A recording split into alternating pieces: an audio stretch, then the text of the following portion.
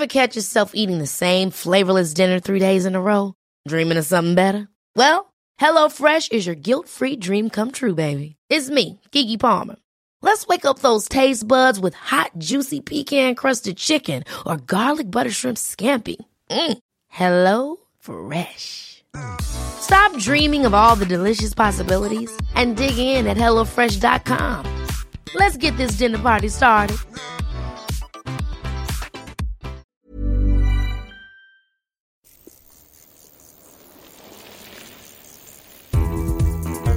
The Bradley Wiggins Show by Eurosport in association with Lacquer, bicycle insurance powered by the community.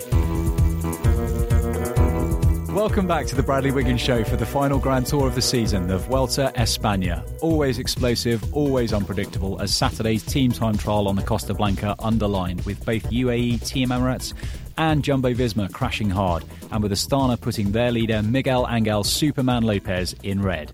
Brad's in Benidorm, where Sunday's Stage 2 began. It was a long and lumpy old day, just shy of 200 kilometres to Calpe. Here's how it finished. Can he hold on? There's a charge behind him. He's nearly there. What a delivery from Quintana. Thank you very much, he says. And here, with much else to catch up on besides, is Brad talking to our man, Matt Stevens. Here we are, Bradley Wiggins Show. We're back to all our listeners, subscribers, the Eurosport Show, Bradley Wiggins podcast by Eurosport. Matt, do you want to tell us where we are today? Well, there's a couple of skateboarders just walking past, but and a car with pumping tunes. A car with pumping tunes, you can hear in the background. Only one thing. House music. We are with no shirt on. We're outside the Razo restaurant in Calpe, Spain, only about 100 yards from where the finish of the Vuelta was today.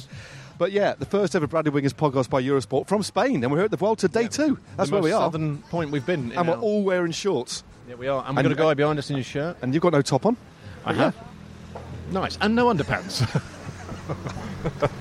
But yeah. Well, Brad, what a race we've had so far. Only 2 days in, it kind of feels like we're like a week in, because so much has happened over the last couple of days. Starting off with the team time trial, that was pretty explosive. Yeah, more so for the events that happened, wasn't it? With the water. And we only found out this morning that it was, from what I understand, it was a leaked hose. Is that correct? I've heard the word hosepipe bandied around. I mean, I've heard the word kids' paddling pool being emptied as well. I mean, it was just so many different... I've heard conspiracy theories. George Bennett was all over the conspiracy theories. Did somebody do it on purpose? Yeah. We'll never really know, will we? No. But the bottom line is, it caused a couple of teams to come to grief, and the biggest team to come to grief was, of course, Lotto and Jumbo. Lost 40 seconds, and every single rider came off, apart from George. Yeah, but that was only in relation to, obviously, Lopez, who was the biggest winner of the day in terms of taking the jersey. And we bigged him up this morning as someone who could win this race.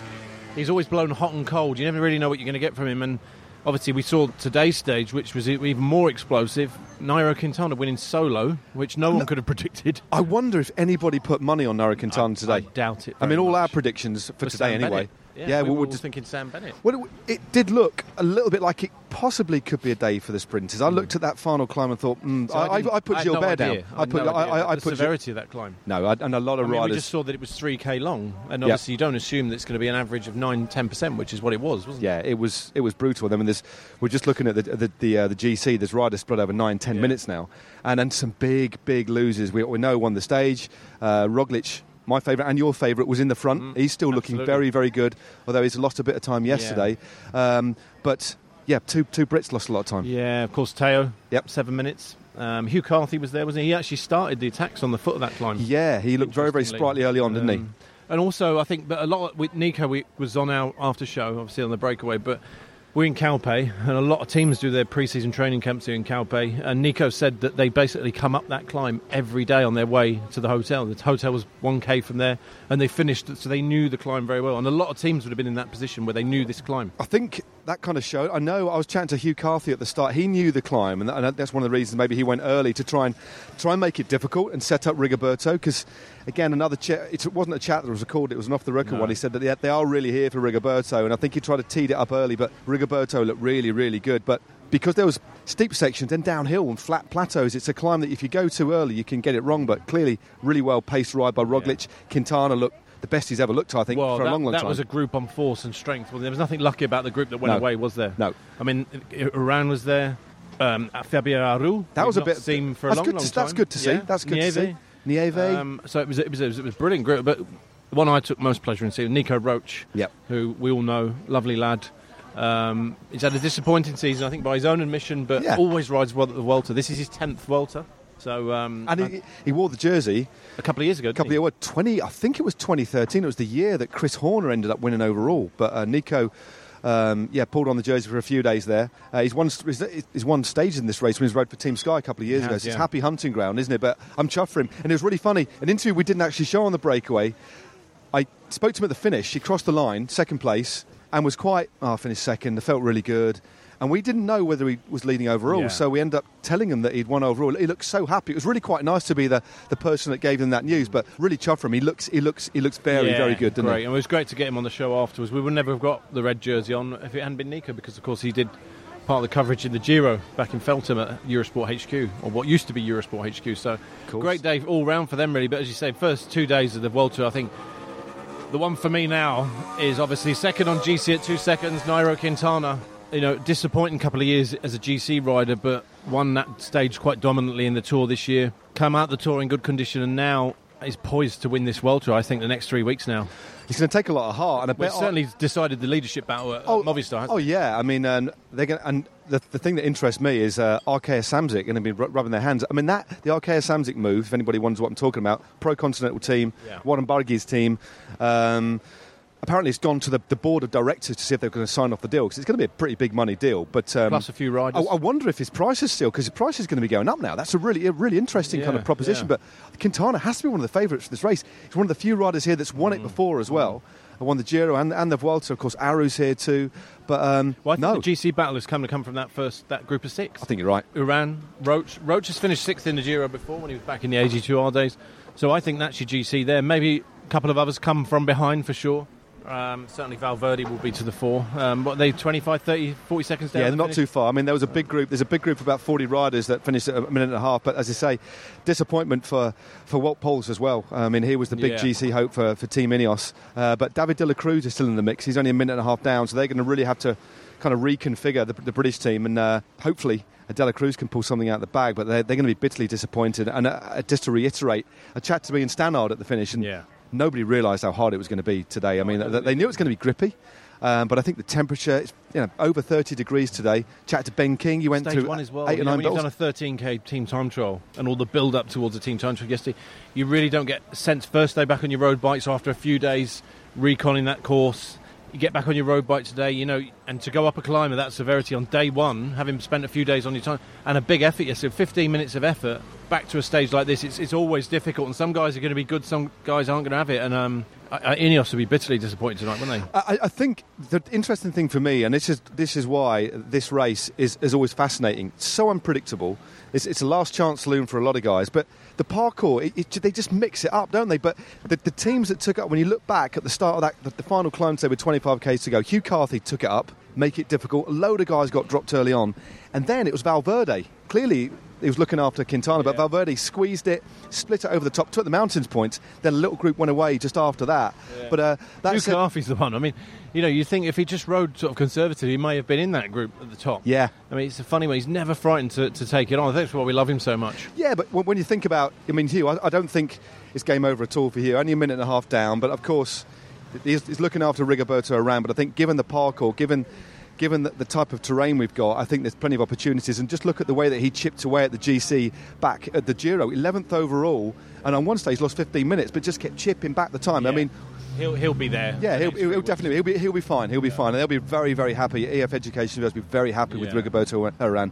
and so will the Colombian contingent who are here today. And tomorrow, I think we're all saying it's going to be a bunch sprint. I'm still thinking Sam Bennett. It's a couple of third cats, isn't it? It's grippy. And when you look at it, it's nowhere near as hard as today, but it's rolling. It's going to be a grippy day, but I think, there's not that many opportunities for the sprinters in this race. I think a lot of people are going to have really tired legs. I think Brate's going to go early, but do you know what? I don't know if it's going to be a day for the sprinters or not. I don't know. We keep saying this. I mean, it all depends how they race, and obviously somewhere we're going to try and control it. Yep. They'll want to keep that jersey for as long as possible. They've had a disappointing year, haven't they? Lost Tom Dumoulin in the Giro, and they've never really recovered from that, have they? So Nico has said to us today he wants to hold for at least a couple of days. Yeah. And you'd expect Quintana, he's in poised position. Now, they're not going to want to take the jersey, so you can't imagine them challenging too much. No. So, it could be a day for the sprinters tomorrow. Yeah, I think it will. And as you say, with those limited opportunities, there will be a few teams that maybe want to try and take things up. You're listening to The Bradley Wiggins Show from Eurosport. The wonderful thing about this podcast, Brad, is we got off on tangents. We went off on a big tangent about our expectations. We didn't answer that question. Going off on tangents. I love a tangent. My life's a tangent. Yeah. But, yeah, our expectations, as your expectations changed, clearly the stage itself, we didn't know that was going to happen. Let's leave Europe. Sorry, go on, carry on. That was a tangent. Look what's happened. It was a big... Anyway, yes. We have, essentially, mate. I mean, whether you like it or not. You were saying, man. Yeah, I mean, our expectations haven't changed because Roglic was in the front group. Well, I still think I said yesterday that he's had a good break this summer, good set of training. He's a professional through and through, isn't he? He'd have learnt so much about himself in that Giro. He sort of dragged and clawed his way to the finish in Verona during the Giro to finish on the podium. That's 2 podiums now in 2. Did he finish 3rd in the Tour de France last year, or 4th at least? He's certainly up there. Podium, wasn't he? Yeah. Oh, no, he just went off the podium, didn't he? 4th, didn't he? Yes, yeah. he did. He's had a good couple of runs now, GC, and I think this is his chance now to finally get a Grand Tour. Obviously, Quintana's the one who's going to challenge him, I think, the most. It will come down to between those two. But I do think Primoz, as this is his best opportunity to win. And he's got a great team this race as well, with Kruijswijk. Robert Gessink's back, of course, from his horrendous crash earlier in the year. So, yeah, it's looking good. No, I think I'd echo that. I mean, Primoz, for me, that kind of today, although we've still got 3 weeks to go, don't forget that. I think he's come in, rode the Giro. I say disappointing. He was, on the podium in that race. I think his form earlier in the year said to me that can he really maintain it, and he dropped off. But he's now come into this race fresh. He's got the experience of being on the podium. He's very good over a week, and the type of climbs that he excels on. He has won before in the high mountains in the Tour de France a couple of years ago. The climbs he favours, he wins in races like Tirreno, the short kind of 8K climbs. Like it was today. Exactly, and that's so he's on. Yeah. And also we've got the longest time trial, any Grand Tour this year, is in this race. 36 Ks, longer than the Giro, longer than the Tour. And I think that's what it may come down to. Exactly, and I think I think in 36K, to be honest with you, he'll take a minute and a half out of Quintana. Absolutely. So Quintana cannot rest, and I mean, for me, that makes it even more exciting. He didn't lose too much time to Movistar yesterday. With that incident. Yeah. So I think they're there or thereabouts, aren't they? And everyone's talking about the 40-second loss yesterday. Even your interview with Kruijswijk this morning, they were talking about 40 seconds, but he's already clawed most of that back on all those guys that gained that yesterday. Yeah, in one day, and we've got This wasn't even... 3 weeks left. We were looking... I was looking at the race. So I had the race manual, was looking through, and it's a very, very, very, very spiky race manual. It's like a series of kind of alligator mouths. It really is brutal. But stages 5, 6 and 7... we looked at this one and we think, it's going to be maybe one for Gilbert, maybe one for the sprinters, but we've already got proper GC battle. We've got this so much more racing to come. I love this race. It normally is like that on the Vuelta. By the end of the first weekend, you'll normally have the first shake-up of the GC, and we've seen that already on day one, just with that one climb. Yeah. So, I mean, talking about the Vuelta, we're here in Spain at the Vuelta. Of course, we knew that Chris Froome had been promoted to first place. Officially, he has now been given the red jersey. I like the way he had to accept it. Yeah. He said no. They'd have asked me. Yeah, I mean, you could have stepped said up. no. You had moved up from 3rd to 1st. Balls Amazing. to that, I don't want it. Then who would have won it? I don't want another Grand Tour on me. No, I don't know. I don't know. Mollema. Bolka Mollema. His first... Bolka could have won the race, had we both denied it. Bolka's little video a few months back, he did a little Instagram video when he got awarded 3rd, bumped up from 4th to 3rd. He had champagne and all sorts. I love that little video. It says me first. It's probably his only Grand Tour podium. Absolutely. Good old Bolka. But yeah, Froome's got the jersey. Yeah. He kind of said, it means a lot to him. I mean, he's won the Vuelta twice now. Yeah. And his 7th Grand Tour, is that right? Yes, indeed. Yeah. But my question... Does that make him more successful than Contador? I'm trying to think now. Or certainly, Contador had 7, didn't he? So I think they're now equal. I think they're now equal. Yeah. They are equal now indeed. Generation. Yeah. And which is amazing, really. 7 Grand Tour wins. Well, and rightly so, because Kobo did kind of come out of nowhere in that race.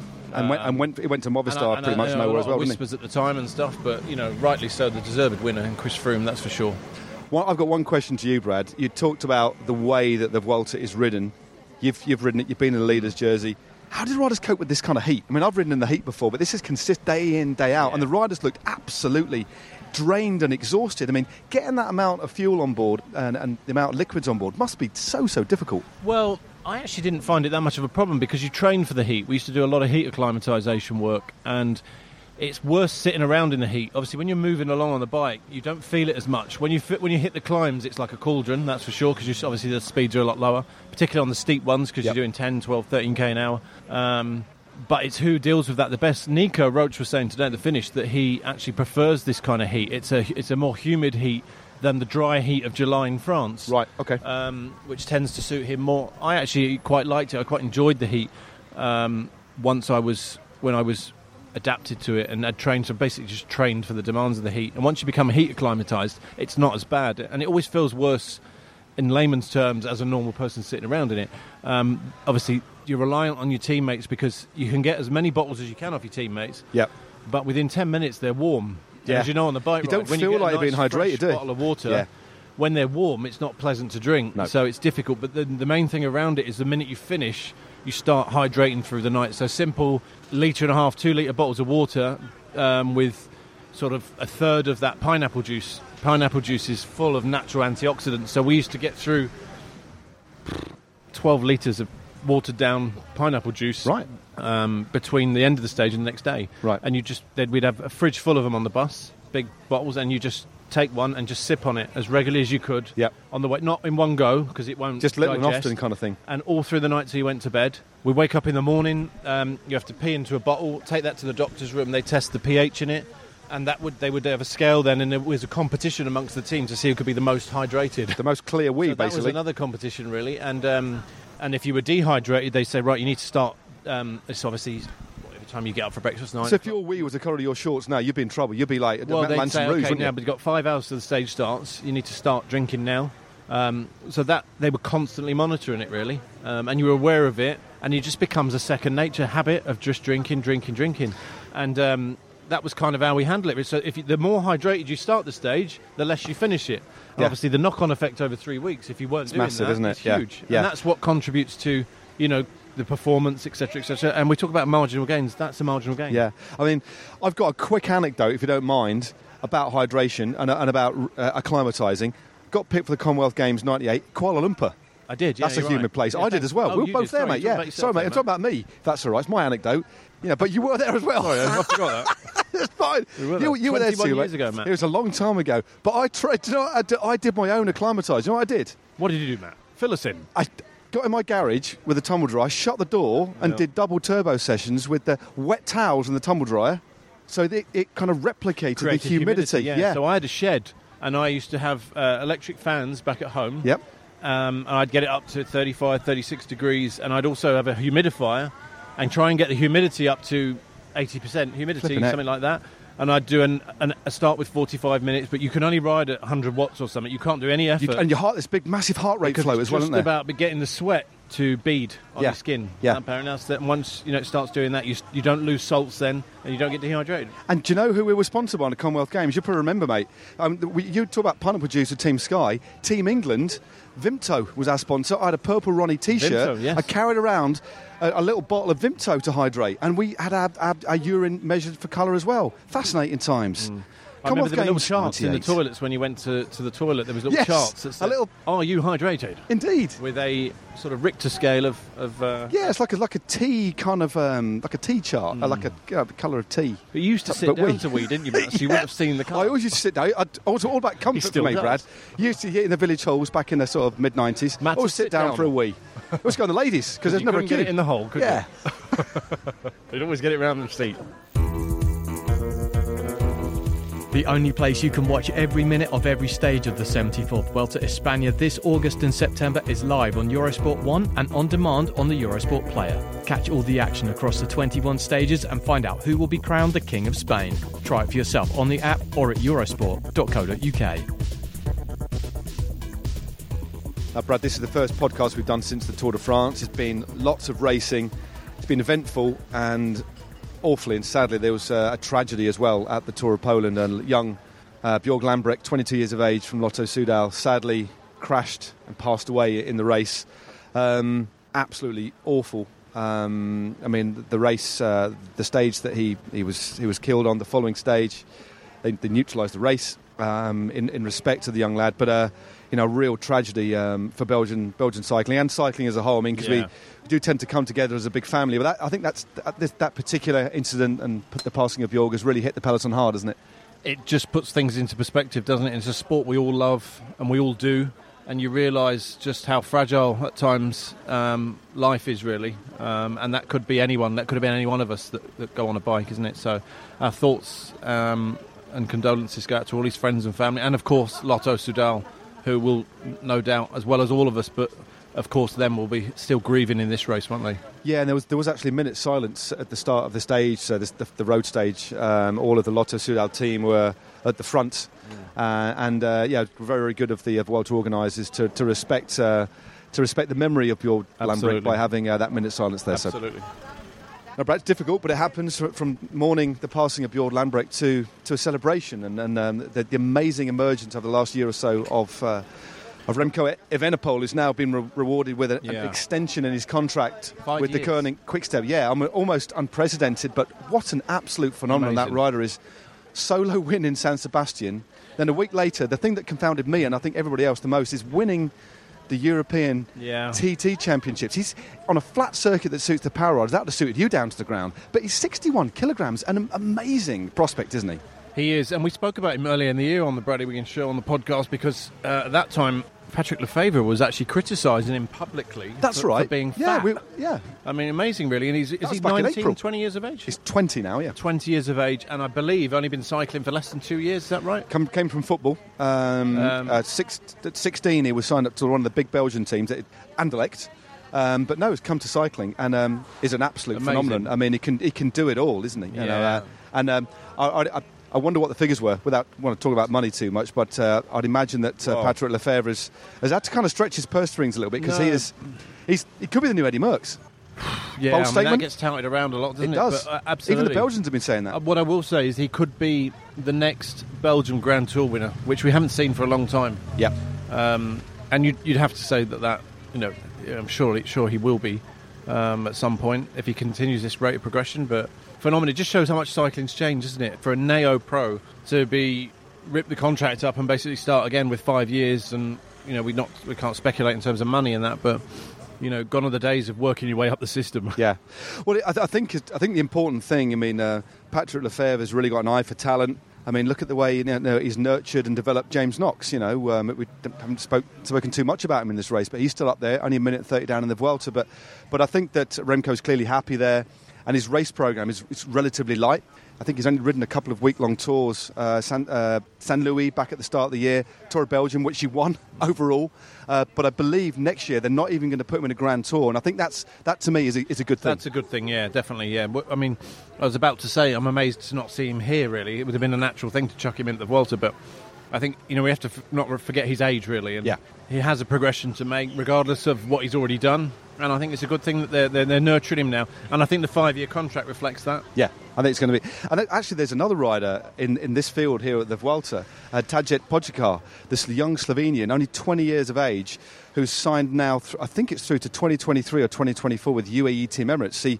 He won the Vuelta Algarve earlier in the year, a race you've won in the past? Have you won the Algarve in the past? No, I got third. You got third? Yeah. And he also won Tour of California overall. Yeah, that's right. So, and he was in that second group today, so he's going to be a good ally, I think, for Fabio Aru. Watch out for that young lad. They've again, another very long-term contract. Yeah, and there's that's that new generation now that we're looking to 5-6 years' time when the Froomes of this world, Valverde eventually does retire.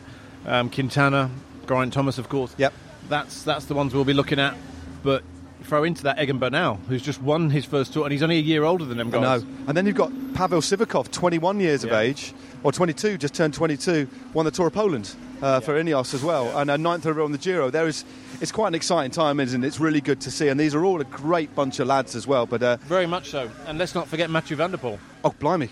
Yeah. And, of course, Team Wiggins' very own Tom Pidcock, who will eventually turn professional. Indeed. Who has won mountain stage at Tour d'Alsace this year. We won a stage in Tour de l'Avenir recently. He was in the green jersey. He crashed out, wouldn't he? Yeah. Espoir cyclocross and phenomenal talent. On that point, though, Brad, I mean, Tom Pidcock's been riding for the Wiggins Le Col team. Sadly, the Wiggins Le Col team, after 5 years, have been in the sport, and you've nurtured some absolute cracking talent. Yeah. Lots of riders have moved on to world tour level. It's a sad time, and there was a tweet earlier on from Axel Merckx saying that chapeau to the team. Yeah. But it's going to be a sad loss to the sport. But just talk us through a little bit about the team and how much it's meant to you. But everything comes to an end, and it's very hard to get kind of sponsorship money these days. It is, but it was a natural conclusion as well, because it's become a fight every year, and we always wanted to end it on a high. We didn't want to get sort of shafted out the sport, so It started as to facilitate our ambitions of winning the team pursuit title in Rio, which it did. Yep. We got all the boys on board. Yeah, you were riding for them in the first year. But we've had some great results over the year, and the legacy thing came more important when I stopped then, in terms of, let's try and get as many guys into the professional ranks through this system, which we did. And obviously the last one to go this year will be, of course, remains to be seen what happens with Tom Pidcock, but Gabs Culloch, who was actually beyond the Espoir years, left the team. We took him back in December to give him that last opportunity. So he rode all the races, which is it's an under-23 team, but he was our only rider above 23, and he rode all the races that weren't under 23, and he's managed to salvage himself a contract.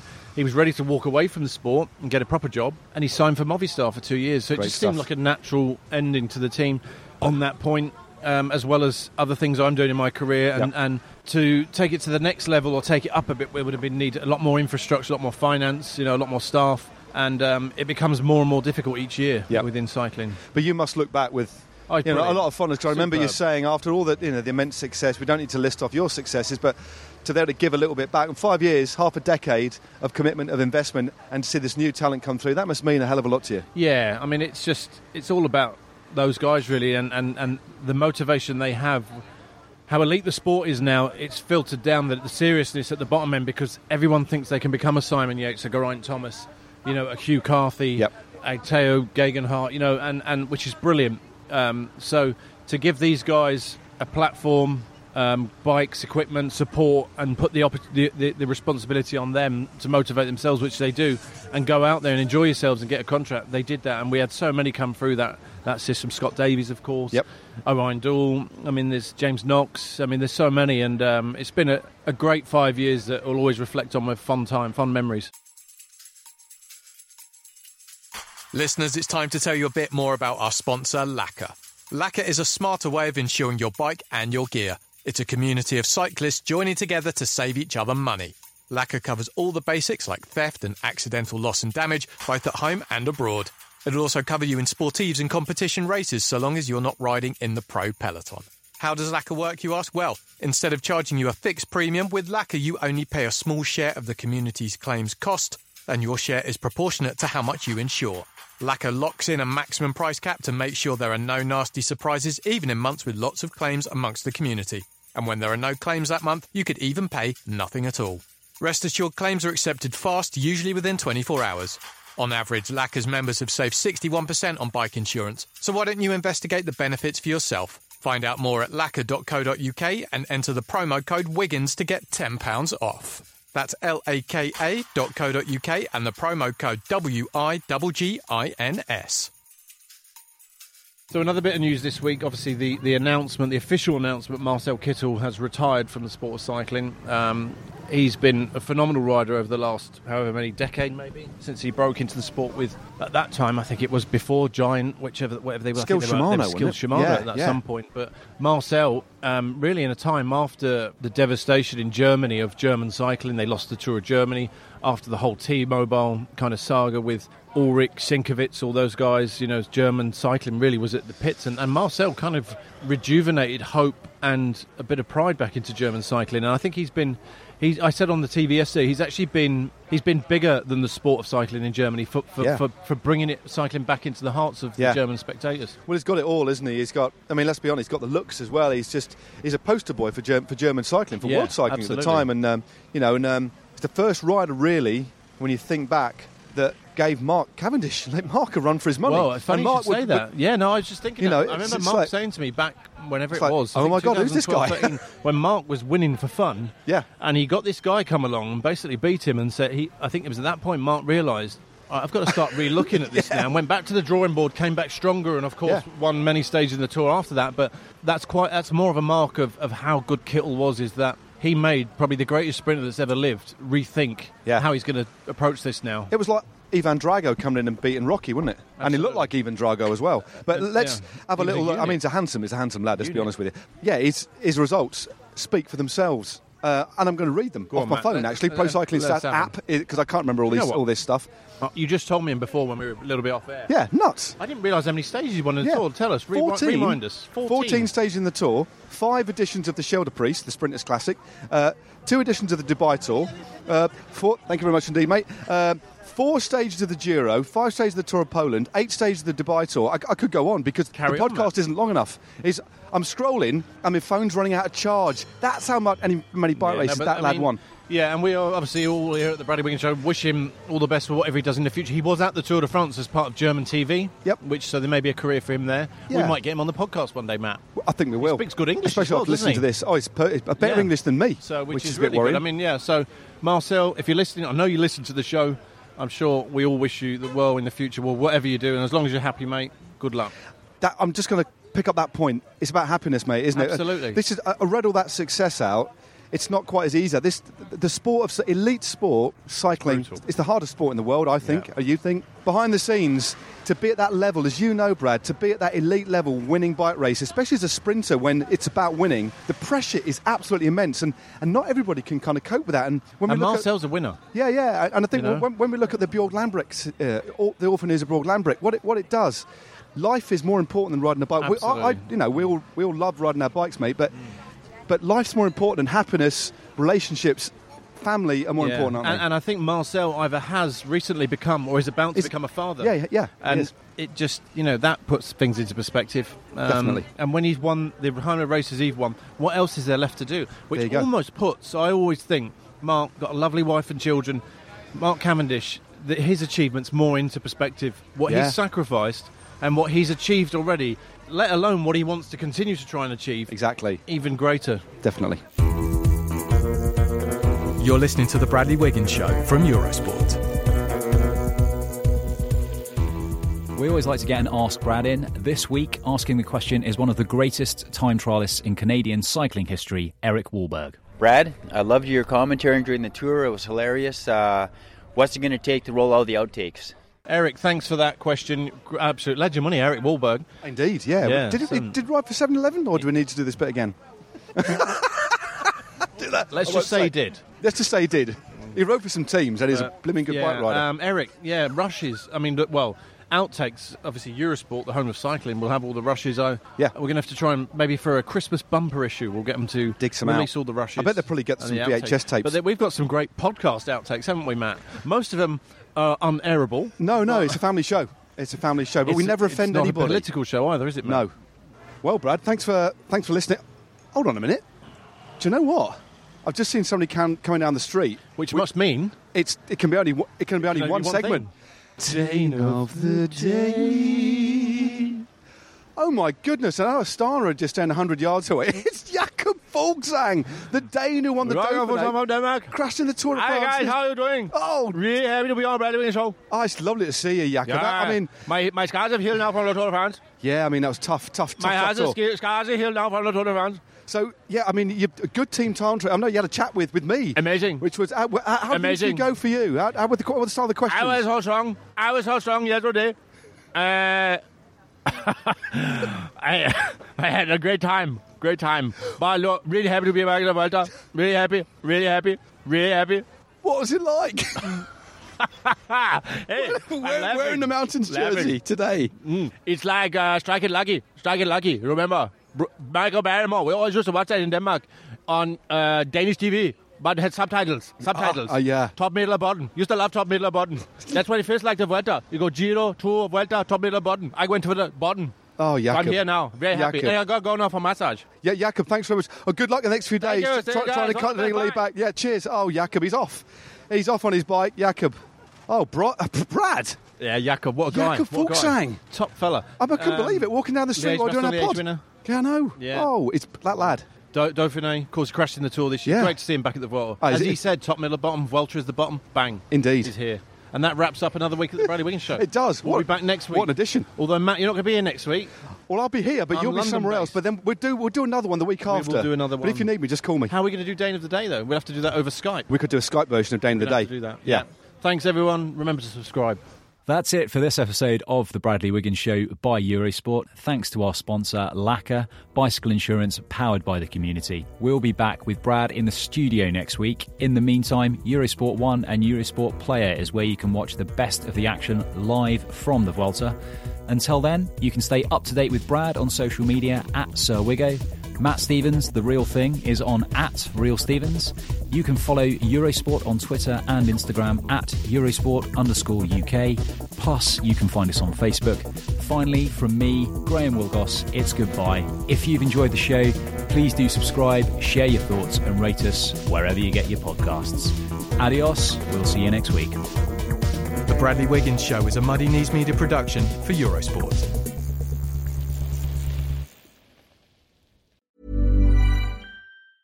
Ever catch yourself eating the same flavorless dinner 3 days in a row? Dreaming of something better? Well, HelloFresh is your guilt-free dream come true, baby. It's me, Keke Palmer. Let's wake up those taste buds with hot, juicy pecan-crusted chicken or garlic butter shrimp scampi. Hello Fresh. Stop dreaming of all the delicious possibilities and dig in at HelloFresh.com. Let's get this dinner party started. Hey, it's Paige DeSorbo from Giggly Squad. High quality fashion without the price tag. Say hello to Quince. I'm snagging high-end essentials like cozy cashmere sweaters, sleek leather jackets, fine jewelry, and so much more. With Quince being 50 to 80% less than similar brands. And they partner with factories that prioritize safe, ethical, and responsible manufacturing. I love that. Luxury quality within reach. Go to quince.com/style to get free shipping and 365-day returns on your next order. Quince.com/style.